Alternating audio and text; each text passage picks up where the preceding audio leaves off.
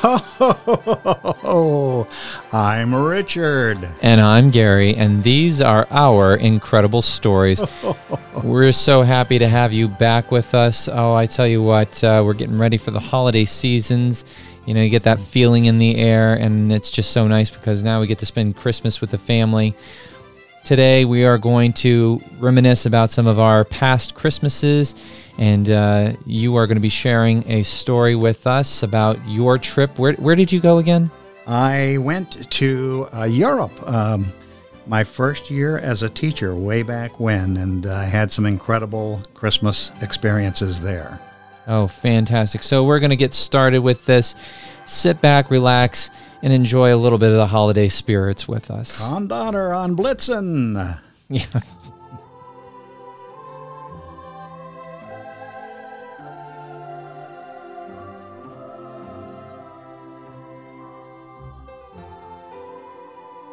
So looking back, I think about Christmas growing up, and I remember quite a few Christmases where it was just, we did things that were always unexpected, whether it was trips or little events at home or whatever.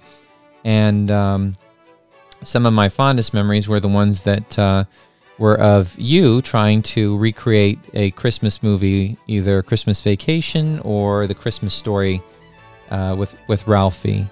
And I think we had more than our share of Chevy Chase styled Griswold Christmases where something either fell over, broke, or didn't exactly turn out the way we had planned it to. And I remember a Christmas or two where I hid the Red Ryder Daisy BB gun behind the couch, and you had opened all your presents, and I asked, well, Gary, did you have a really nice Christmas this Christmas? Yeah.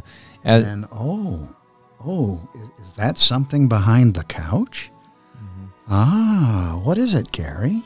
Yeah, well, I mean, as much as we want to believe that's how it happened, actually it was behind the refrigerator. Well, I was close. Yeah.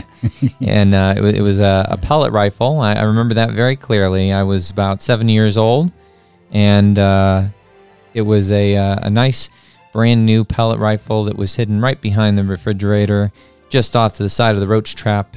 And there it was in all of its glory, that shiny black plastic. And I remember the first one that you got me, I had got it out. I was so excited. We were going to go out that Christmas morning, shoot it in the backyard, and what happened? The trigger fell off, and so did the safety. And at that point, I figured it's probably not going to work out too well for me. And I was thankful because at least you didn't shoot your eye out. That's a good point. I do have both of my eyes. Although I am visually impaired, I still have two of them in a pair of glasses.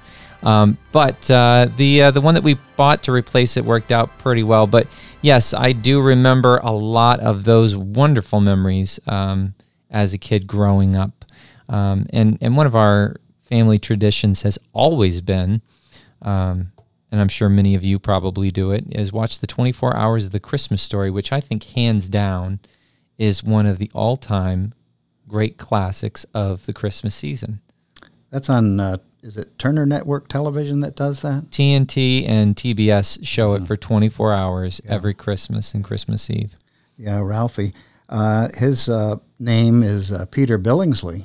Yeah, the actor who played Ralphie. Mm-hmm. Mm-hmm. Mm-hmm. Now, interesting story about that is that Gene Shepard actually wrote the book In God We Trust, All Others Pay Cash. And these stories that were in the book were based off of things that happened in his life growing up as a kid and his family. And there are many stories in that book, but that particular story, when he had his radio show, is one that he would share every year on the radio and tell about how Ralphie Parker had aspired to have his Red Ryder BB gun and all of the misadventures that he went on with his friends Flick and can't think of some of the other ones, and dealing with Scott Farkas. So much in the way that we're doing this now, somebody else was doing it way before us. Yes, and some of the same stresses that surround the holidays are brought out in that movie also. The dad was absolutely determined to get the perfect Christmas tree, and there were adventures connected with that, misadventures, I should say. Oh, that's true. From trying to haggle with the Christmas tree salesman to get the tree that he wanted, all the way up to the Bumpus's dogs coming into the kitchen and tearing up the turkey. Yes, and we have always, one of the highlights of our Christmas celebration has always been the Christmas dinner, which Mom has prepared for us, and it just the table's just grown with food, and everything has to be just so perfect. And to watch in the Christmas Story and see what happened to their feast, everybody can identify with the disappointment connected with that. Oh, I think so. But even more, I think besides Christmas Story, a lot of people, and I mean a lot of people, can definitely identify with Clark Griswold in Christmas Vacation, which has also been one of our big family traditions to watch. And hands down, I think one of the funniest Christmas movies ever made, from Chevy Chase performance as Clark to Cousin Eddie, who I think is one of my favorite characters in the entire film. I think every family has a Cousin Eddie. I think every family does have, and even if you say, you can think back on that one person who always shows up, and you think to yourself, why this year? Mm-hmm. Mm-hmm. Yes. And of course, everybody's father is Clark. And I know that there have been more than enough times that you have shown up with your Christmas hat on and overly enthusiastic and very pumped up about something we were going to do that was a spontaneous Christmas moment. And either it works out beautifully or we end up having to adjust our plans. Maybe not to the same point that Clark does when he blows out the fuse or on the whole city grid with his light show, or bringing home a Christmas tree with a squirrel in it that ends up attacking everybody in the house. But we all know that dads all out there worldwide try their best during the holiday season to make it the very best it can be for their family. Yes, and unfortunately, this year we have a new set of challenges facing us as we look toward the Christmas holidays, and that is the current pandemic, which is a challenge all around the world, not only here in the United States. And that's going to impact the way we have celebrated in the past. Some of the past traditions included, like you say, going out and getting the Christmas tree and decorating it. In the past, we used to send lots and lots of Christmas cards, not so much anymore. And in the past, we used to love to go into the department stores and do our Christmas shopping and go elbow to elbow with all the other Christmas shoppers looking for the Christmas bargains and what have you. And this year, it just can't be as it has been in the past. We all are going to have to adjust our holiday. And perhaps one of the best ways we can adjust it is to remember a couple of these classic Christmas movies and put them on our schedule for watching over the Christmas season. There's some other classic films too, in addition to the Vacation, Chevy Chase Vacation movie, the Christmas Vacation, and also the Christmas Story with Ralphie. What was the name of the one that was the real classic? Miracle on 34th Street, or Miracle on 34th Street was one of them. There are other classics too that. Oh, It's a Wonderful Life with Jimmy Stewart. That's the one I was thinking of with Jimmy Stewart. Mm-hmm. So we can fill some of our holiday with these motion picture treasures. Yeah. And we can vicariously, experience the Christmases of the past through watching these wonderful movies. So that's one thing we can do during the pandemic. The pandemic won't stop us from doing something like that. Yeah, I mean, it's going to be different. This year, carolers will be dressed in hazmat suits, and the reindeer will have, little protective garments over their hoofs. But, Christmas is still Christmas. Yeah. I know one thing I'm going to truly miss, because it's a big thing with my wife and I, Danielle. Every year since we had started dating all the way up till now, that were married, we would do Black Friday and go out and do the Christmas shopping. And we have our traditional outfit that we wear, which is our big coats. Even though we are in Florida and we have tropical climates, sometimes it gets a little cool during the Christmas season here. I stress sometimes. And then the times that it's not cool, then we leave the coats at home and put on some shorts. But for the most part, we have our big coats on, and then we have these, my wife likes to refer to them as squirrel hats, these giant brown fluffy hats. Hers actually looks like a squirrel with the little ears sticking up. Mine is kind of a traditional hunter's cap made out of faux fur, because, of course, I'd rather go with fake fur than real fur, but that's just my choice. But we like to wear our hats because we know we're going to stick out, and if somebody gets separated in the store, well, it won't be too hard to find because we're the only two people in the entire store wearing squirrel hats. So, but it's something that we've always looked forward to, and we like hitting all of the major stores and traveling around trying to find the bargains, the little things we weren't expecting to put in other people's, stockings or under the tree. And I think that's one of the things I'm going to miss the most this year, because, of course, we are going to stay inside and socially distance, and that'll be kind of hard because, we like going over, getting a cup of hot chocolate that we're going to take along with us and be a part of that experience. It's everybody has kind of set up these traditions that, like you said, are going to have to be altered this year. Yes, and I'm just hoping that you folks who are listening to us at this time are making your plans to have some kind of celebration this holiday season, whether it's Christmas or Hanukkah, whatever you might be celebrating.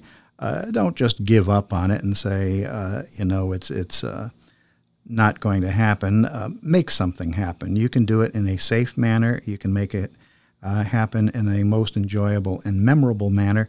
It just takes a little bit of creative thinking and some flexibility. And I have every confidence that you will enjoy a real memorable holiday this year. Mm-hmm. And speaking of memorable holidays, that brings us to our story for this episode.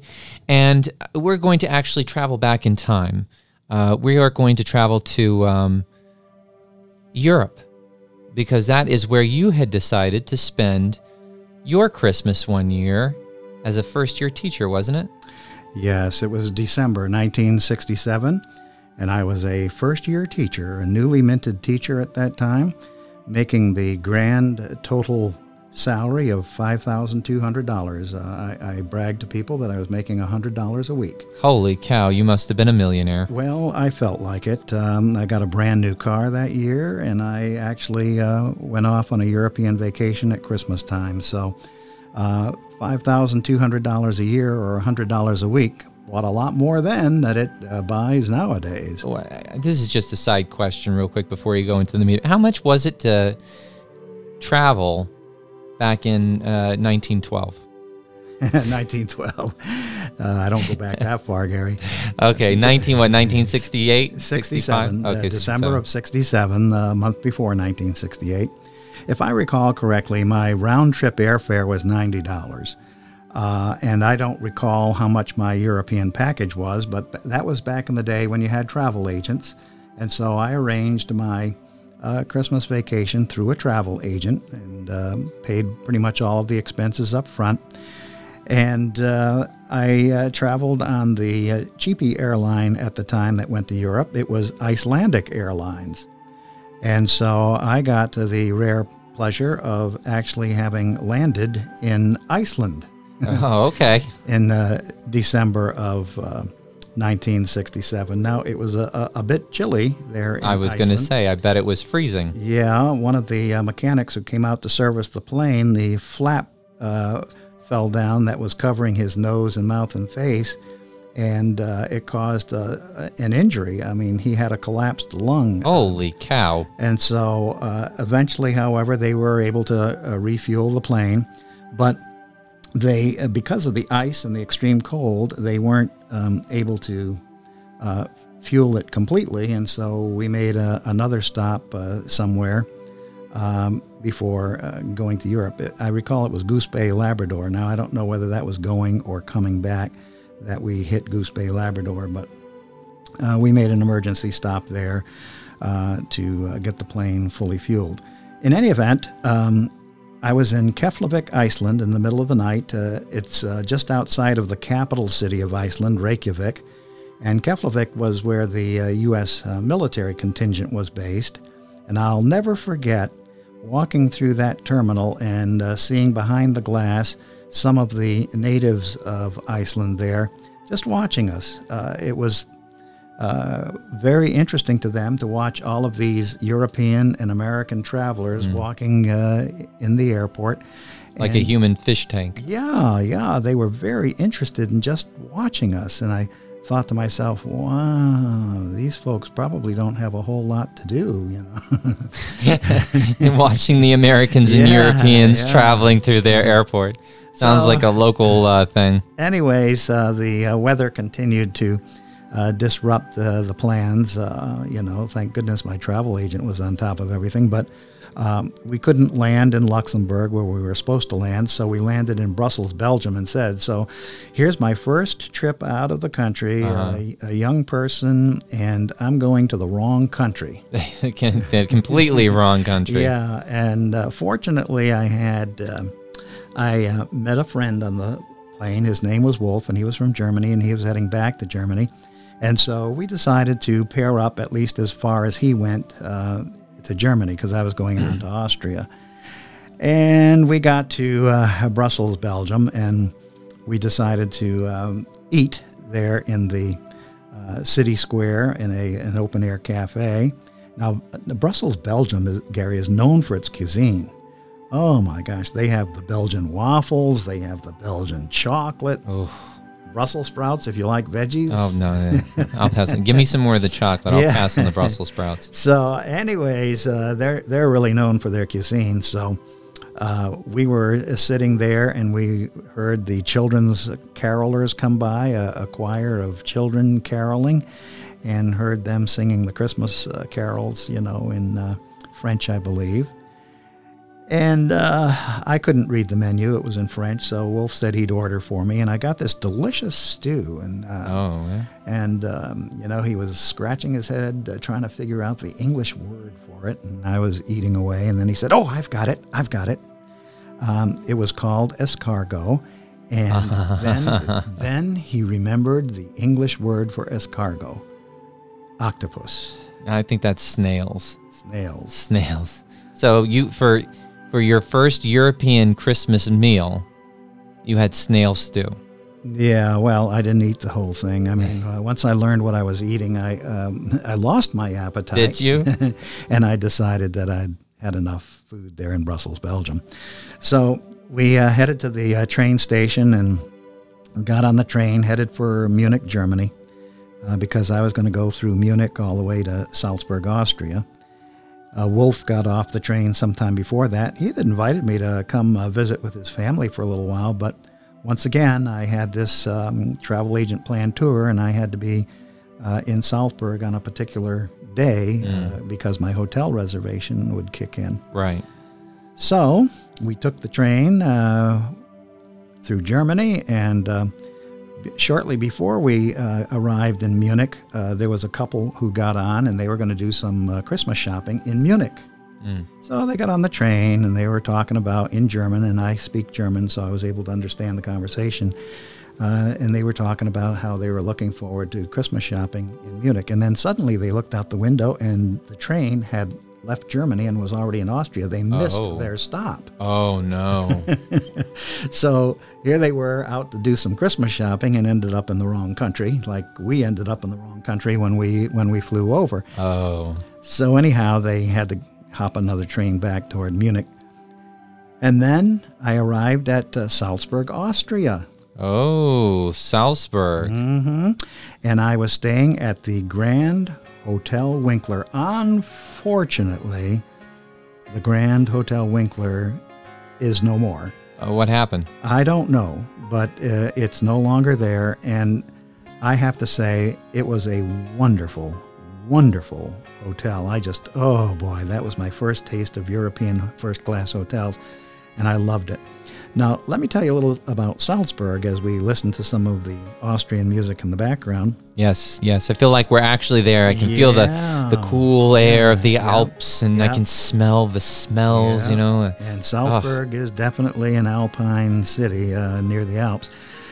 Salzburg is the fourth largest city in Austria. And I didn't know this at the time, but it's actually on the site of an ancient Roman settlement going back thousands of years. Wow. Mm-hmm. And you are familiar with this composer, Johann Wolfgang Mozart? Of course. He was born there in Salzburg. Mm. And in fact, I would end up going to Christmas Mass in the cathedral that has the baptismal font where Johann Wolfgang Mozart was baptized Holy guacamole. as a baby. So I did go to the midnight mass at this beautiful cathedral. Some of the church bells at that church date back to 1628, Gary. The mass started off with Gregorian chants. Now, you don't often hear Gregorian chants, but it was just absolutely beautiful music. Then the priest and the entire procession, and if anybody's ever watched Solemn High Mass celebrated at the Vatican, they know what these cathedral Solemn High Masses can look like. They have lots of processions, they have lots of color, they have lots of music, and they celebrated with Beethoven's Mass in Time of War. And I've always wondered, why did they pick Beethoven's Mass in Time of War? Because that is a good question. Christmas time, but it was a beautiful Mass nevertheless. And, the title didn't matter. It was absolutely beautiful. And then, once the Mass was over, the choir was silent and the organ went silent and the orchestra was silent. And then you heard a lone guitar.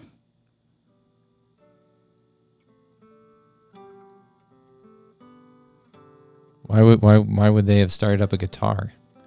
Well, you may recognize the carol as Silent Night.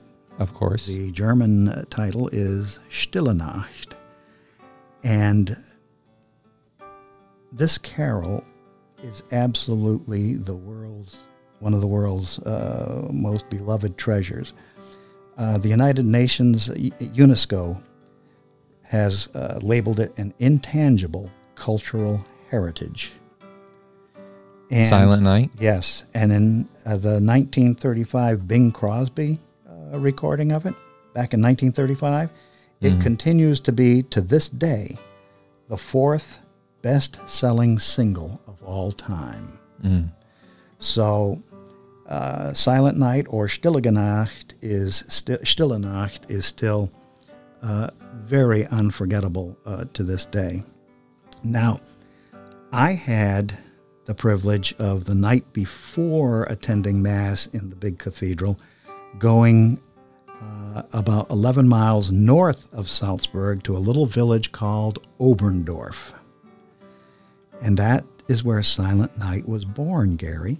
In Oberndorf? In Oberndorf, Austria. And it was first played for the world, like you're hearing it now, back in 1818 on Christmas Eve. Wow. Mm-hmm. Wow. And so a schoolmaster by the name of Franz Gruber, he was schoolmaster in a nearby Arnsdorf, was also the organist here at this church, St. Nicola Parish Church. And he wrote that melody, that beautiful melody that you're listening to. And a young priest by the name of Joseph Moore actually composed the words. Now, the night, Christmas Eve 1818, the reason they played it on a guitar rather than the church organ was the church organ had been damaged by some recent flooding. And St. Nicola Parish Church has always had a problem with flooding in that area. And it actually ended up about 100 years later being destroyed. So in 1937, the memorial chapel, which I visited, was erected. So that's where I heard Silent Night performed on guitar for the first time, because flooding had not only damaged the organ in 1818, requiring a guitar to accompany the words, but flooding also ended up eventually 100 years later destroying the church. But that little tiny chapel up there on Oberndorf, listening to Silent Night basically the way you hear it in the background now, with the choir singing Stille Nacht, Heilige Nacht, was a memory that I carry with me to this day. Oh, what a powerful memory, too. Yeah. Now, I loved my trip to Austria, and I would make 2 more trips within the next few years. And in my next trip, I ended up meeting some people who became lifelong friends to this day. Mm-hmm. Nora and Harold. And they lived in a little village outside of Salzburg called Eugendorf. And maybe in a future podcast, we can tell that story. Oh, that would be wonderful. Well, I have to say, it has been absolutely wonderful reminiscing about all of these past holidays and getting to listen to that terrific story of your first trip to Europe. And so what we're going to do now is we're going to close out this holiday season with you this evening, and wish you and your loved ones all the best. Hope that you all have a safe and enjoyable holiday, however you're able to celebrate it in your own way. And we look forward to you joining us in the new year when we start up our weekly podcast. So we've done these little month-to-month things. And so, again, in the new year, you can look forward to more incredible stories, bigger stories, guests, and all sorts of other wonderful things. So if this is your first time listening to us, or if you have friends that you think would love listening to our stories, tell them to look for us wherever they get their podcasts from, and add us to your playlist. And I guarantee you, you will not be disappointed. Thank you again, and happy holidays to you and yours. And I would like to add to Gary's wishes, please be safe, be happy, count your blessings. You do have many. You do have incredible stories to tell, and you have more incredible stories to make in your own lives. So celebrate however you decide to celebrate, and things will work out. And I use the mantra, together we will prevail. All right. And once again, I'm Richard. And I'm Gary, and this was our incredible story.